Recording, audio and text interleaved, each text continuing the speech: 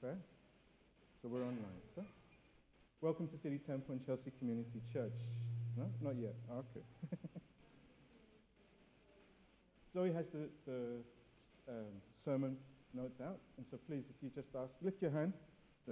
Sorry, this is Zoe's hand. So, welcome to City Temple and Chelsea Community Church as live stream. This is one or part of our Sunday worship gathering. If you'd like to join us for our whole service via Zoom, then email us at info@city-temple.com. And so, yeah, if you'd like to join us. So, let's, if you have your Bibles or follow with us on the screen, Colossians chapter 1.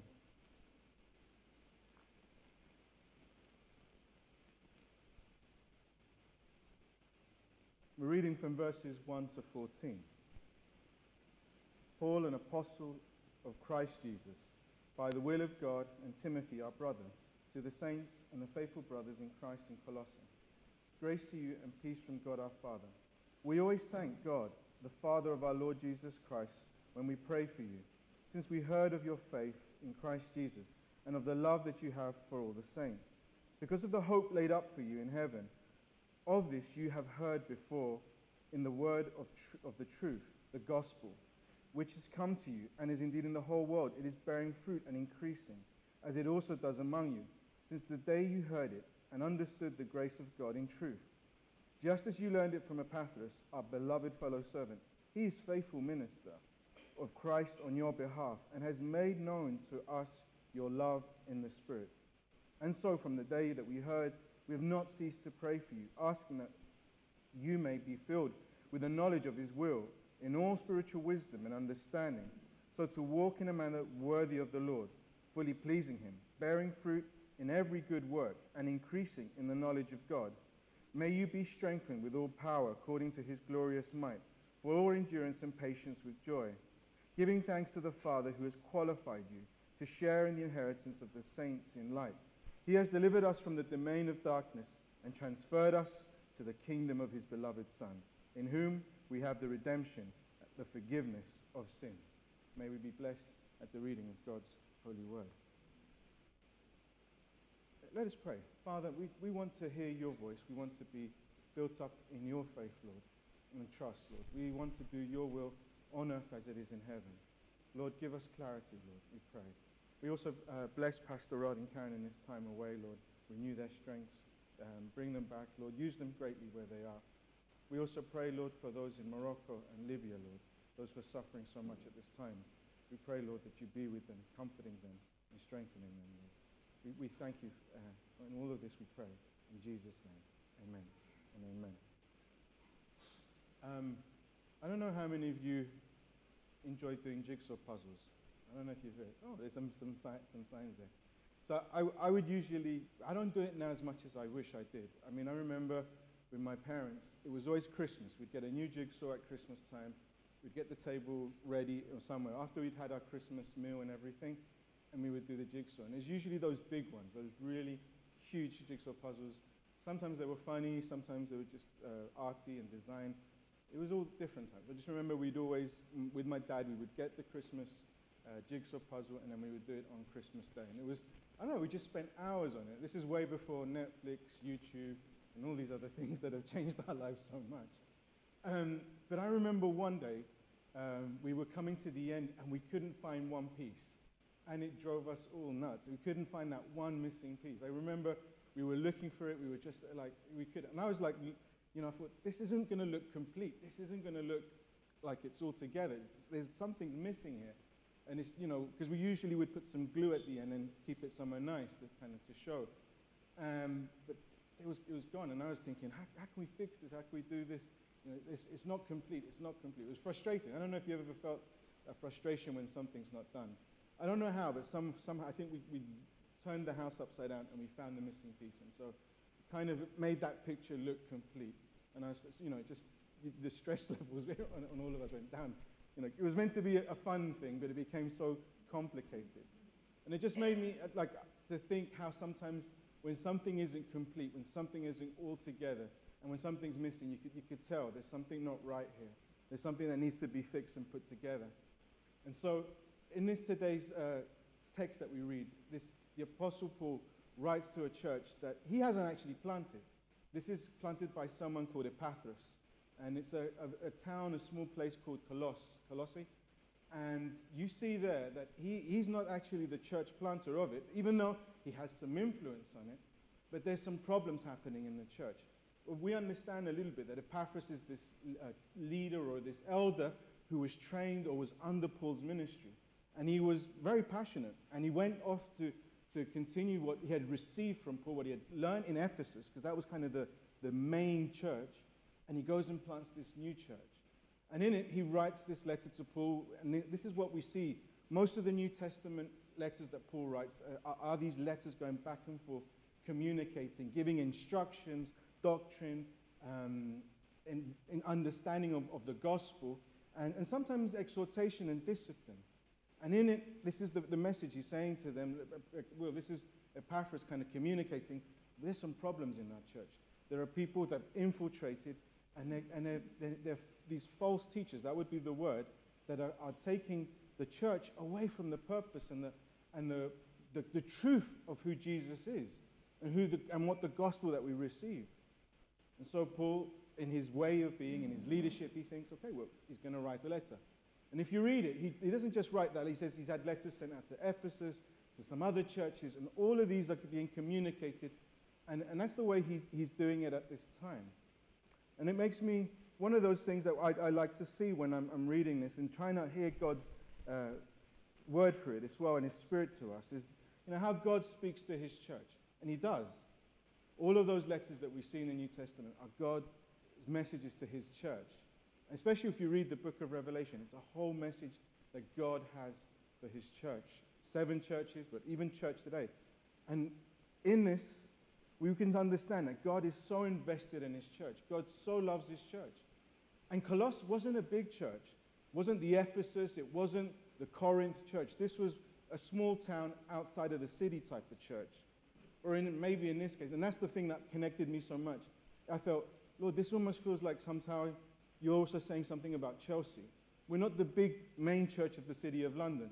We're not maybe the one that everyone recognizes. If you say, what's the biggest churches in London, they'll give you like the buildings maybe, St. Paul's and others. But if people know the size of some groups and denominations, they'll say, well, there's this big church here and there's a big community there. Colossae wasn't that. It was a small one. But yet it was important that even God kept it within scriptures and said, I want this to be recorded and kept, and to be an example to others, the problems and the difficulties they were having. And so people were saying things that, there's this secret revelation, this secret things that you new believers don't know about Jesus or don't know about God. We know about it. We don't know who Paul is, or Epaphras may have started you off, and it was bringing fear and confusion into this small group of believers. So Paul, with all authority, begins to tell them who they are in Christ, how they are complete in him.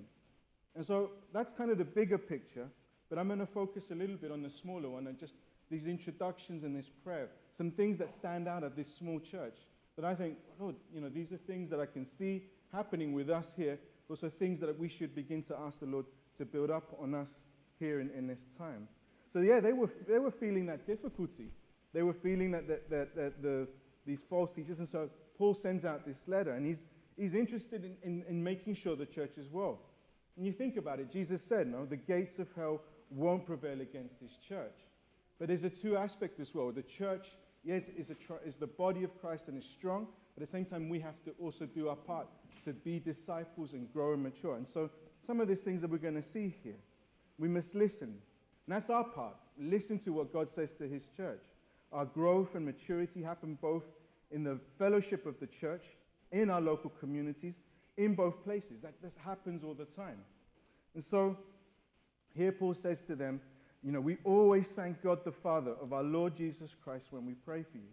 And so this is a church community marked by gratitude and prayer. Paul's praying. The people outside are praying for the development and the growth of this new church. And also within them, they're praying as well. They're learning their walk and their discipleship is important to lift up prayer. And so there's this attitude of gratitude that we say that this begins to happen. He's saying, we as the leaders, we're the ones praying for the church for its well-being. And it has that image of that kind of the leadership kind of filled with the oil of, and kind of going down to the body. That kind of prayer was covering all of them. But it started with their examples as those who were at the front of this ministry. And it was a prayer of gratitude. It wasn't, Paul doesn't go straight into it. These false teachers, you've got to get rid of them or anything. If anything, Paul, with such a wisdom, we're going to thank God, and I want to show you what you are doing well. And he says to them, I thank you because, this is a church that he could see their faith and the hope and love, and that the gospel was actually giving fruit. He says it, the gospel that's been sown into you, that we're seeing happening around the world. There's everyone around the world that receives the gospel, something begins to happen. Yeah, there's a hardness of heart in some, but in others, there's something producing in them. And he says, I'm grateful for these things. I'm grateful for that happens. I was looking at something about gratitude that was important. I thought to share a little bit now how sometimes having a grateful heart helps us. It says, it was just a study that I was looking at, and it says that people with grateful hearts improves their mental health, improves their physical health, and strengthens relationships. Gratitude can enhance an individual's ability to cope with adversity, and gratitude can help reframe negative situations. And gratitude can help focus on the present that we have, and able to see better for the future sometimes. This gratitude, this just one simple thing that Paul says, I'm grateful for you. And they're a community that's growing and developing themselves, and he's saying that these things are positive inside of you. And so how much we sometimes can be grateful, looking around and seeing what are the things that we are grateful for happening in our lives. Thanks given to God our Father for our Lord Jesus Christ for what he is doing and going to do in his church.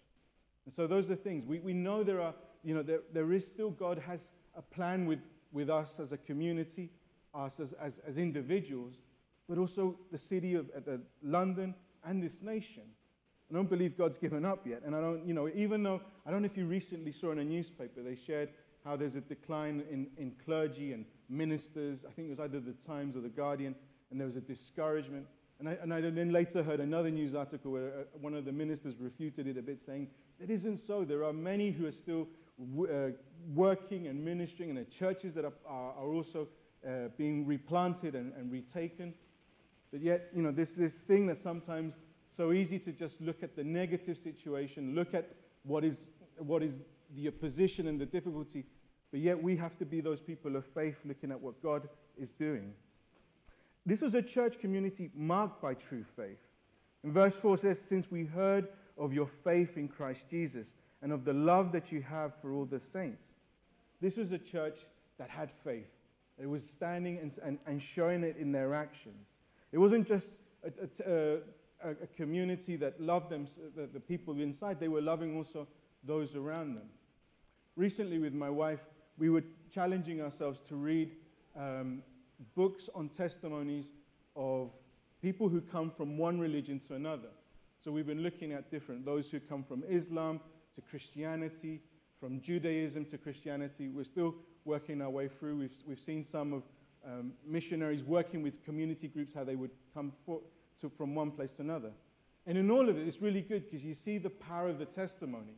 You see that how when they have received the gospel, especially a certain community group where it's been difficult, where they're closed off, where they sometimes don't even have the Bible in their language, how God, through the faithfulness of ministers or missionaries in this sometimes, they begin to penetrate and go through it and break these barriers and walls. And the wonderful thing that we saw in many of them is their example, that one good leader or one good elder faithfully establishing a church can have such a huge impact on them. In one of the testimonies that we were reading, there was a woman who became from Islam to Christianity.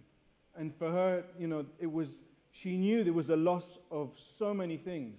She would lose her community, she would lose her identity, maybe even her position and her wealth. But what she discovered in Jesus, that love and that peace and that joy that she could never experience, and to be able to call God Father, meant huge amounts to her. It counted more than anything that she was going to lose. And so when she has this conversion, she has this amazing intimacy with God. And with Gisela, as we read these testimonies, we felt so challenged that our walk to be similar. We were saying how every moment that she wanted to be closer to the presence of God and all the oppositions, because as she was part of a Muslim community, and in that part of like you've seen sometimes on the news, as soon as someone changes from one faith to another or religion, the opposition and the persecution. And she lived it. She lived it, but she understood her faith and she understood her love that she had received from God. And it was easy because she was from a high class and she thought, you know what, I'm just going to bring people from the high class to come to Christ or something. And that wasn't God's plan. If anything, she opened up a house to the poor, the orphans, the widows, the sick. And the work she was doing had such an impact. Even when the other religious leaders from other faiths were criticizing her, the people would defend her. People who were not Christians were defending her, saying, but you don't do what she does. She's feeding the poor. She's looking after the widow. She's looking after the marginalized. And she's got a nice house, but she's opening it up to everyone. We just encouraged us to hear this faith. And this woman has already passed away, but her testimony continues to inspire, teach, and encourage others. This was also something that they saw in Epaphras. That's what Paul says. We've seen Epaphras' testimony and yours, and how this has an impact, and how this has a change. We also saw testimonies of people who came from Judaism to Christianity. We were reading all of those. But it was always one thing that we noticed, a connection to the local church, being connected to a community. They needed that. They couldn't separate those things. And it's so easy sometimes to want to say, to move on, but we're complete when we're connected together, and we're complete also when we're focusing on Christ. This was a community. They understood these things. They had a faith that was tested. Thank you. And so this testimony of Jesus, this spirit of prophecy, was bringing glory to everyone in the church and to them. But something also he says, just as you learned from Epaphras, our beloved fellow servant. This learning talks about the discipleship, talks about this walking with the Lord and being discipled. And there is a call to walk with the Lord and become Christ-like, and that's our discipleship. And we need to respond to that call daily. Whether it's at work, whether it's at home with the children, there is always that moment. And how are we Christ-like? How are we discipling? And this church had to be that in every possible way. Even if it was distant and rural, they were still being there and doing this. And when I'm at work sometimes, it is that moment where you're thinking, how do I share Christ here? How can I be, the person that Christ has called me to be in this difficult situation? In this moment when I'm hearing about pain or suffering or a loss, how do you begin to do it? Or even sometimes in hard decisions. Working sometimes, we can easily forget sometimes that what God has promised to do with us as all the pressures, whether it's financial, whether you're in management, or even if you're studying. Sometimes in moments, I remember when we were at university feeling all those pressures of deadlines and commitments and saying, Lord, we need to continue to be Christ-like in these things. And so that's this part now that they were learning. And you learn through adversity, you learn through the difficulties, you learn in moments when no one is watching, when no one is seeing, and that's the moment where you put to practice what you receive. It's great when we're together as a body here. It's wonderful when we can share and talk and listen. And just last week, the last Sunday that we had our Sunday fellowship, it was so wonderful to hear some testimonies of people who'd come to Christ. And it's, sometimes I don't realize there's all this treasure in all the people around us. And we just need to ask a few questions. And so, how did you come to know the Lord? How is it your walk with the Lord right now?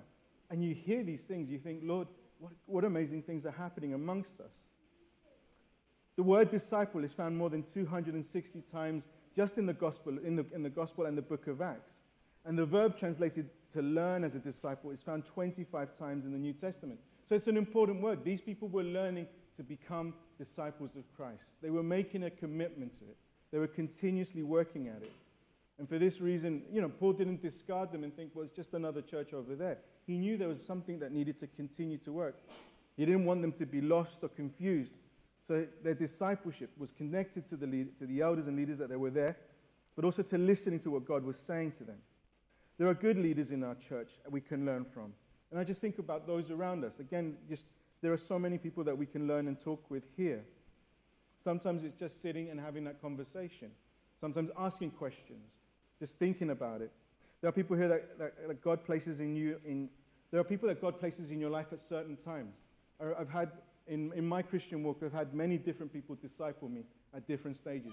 And I thank them because some have been really key for my marriage, helping us lay that strong foundation. There have been others who've been key at helping us to be good at leadership skills. Others that helped us in our evangelism. Others that have helped us to understand the word. And every point, there's these moments where God places someone around you to help. It's a part that we listen and communicate and connect with them, talk with them. So this is because it was them becoming more Christ-like, growing in that. This is also a church community marked by the love in the Spirit.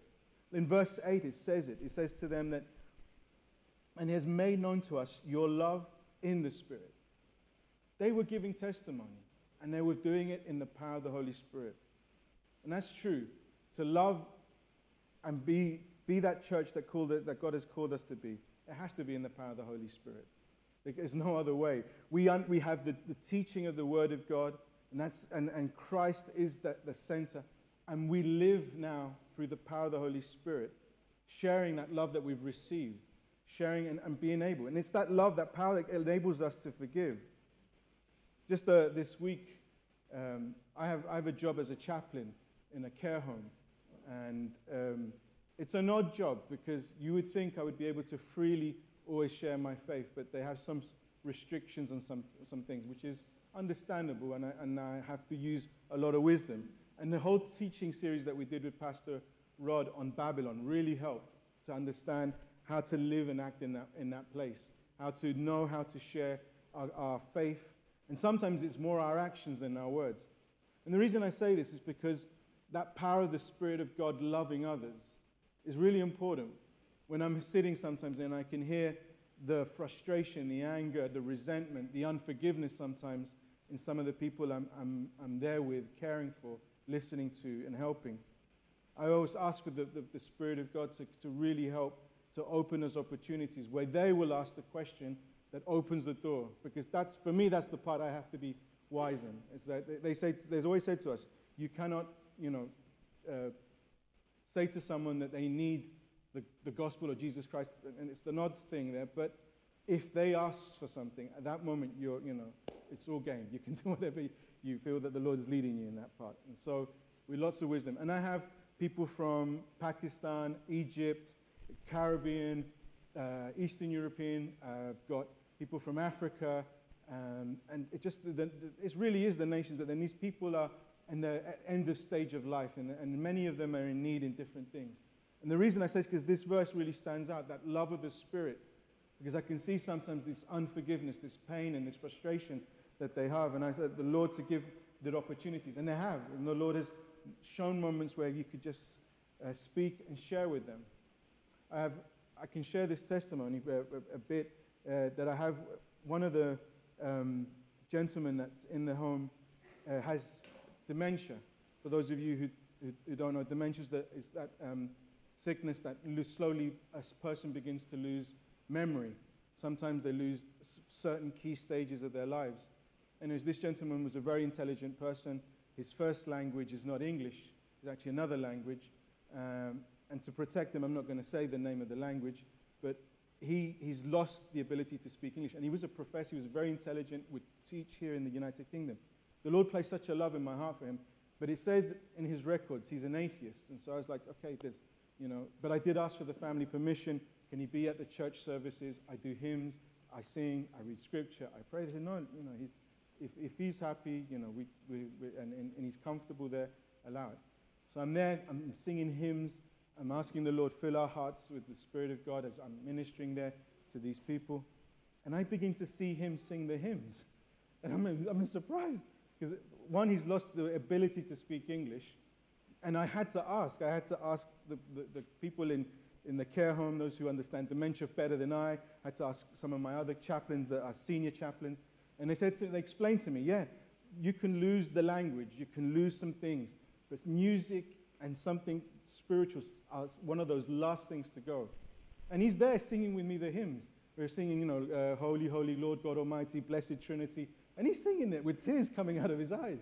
And so I go up to the family and I said, I don't want to be, I don't want to upset you or anything, but, the gentleman's here and I'm seeing something happening.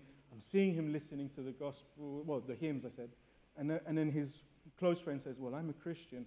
And yeah, when he was young, he was part of the missionary swell. He was, he knows all of those hymns. He grew up with English missionaries. He knows all that stuff. It's deep down inside of him.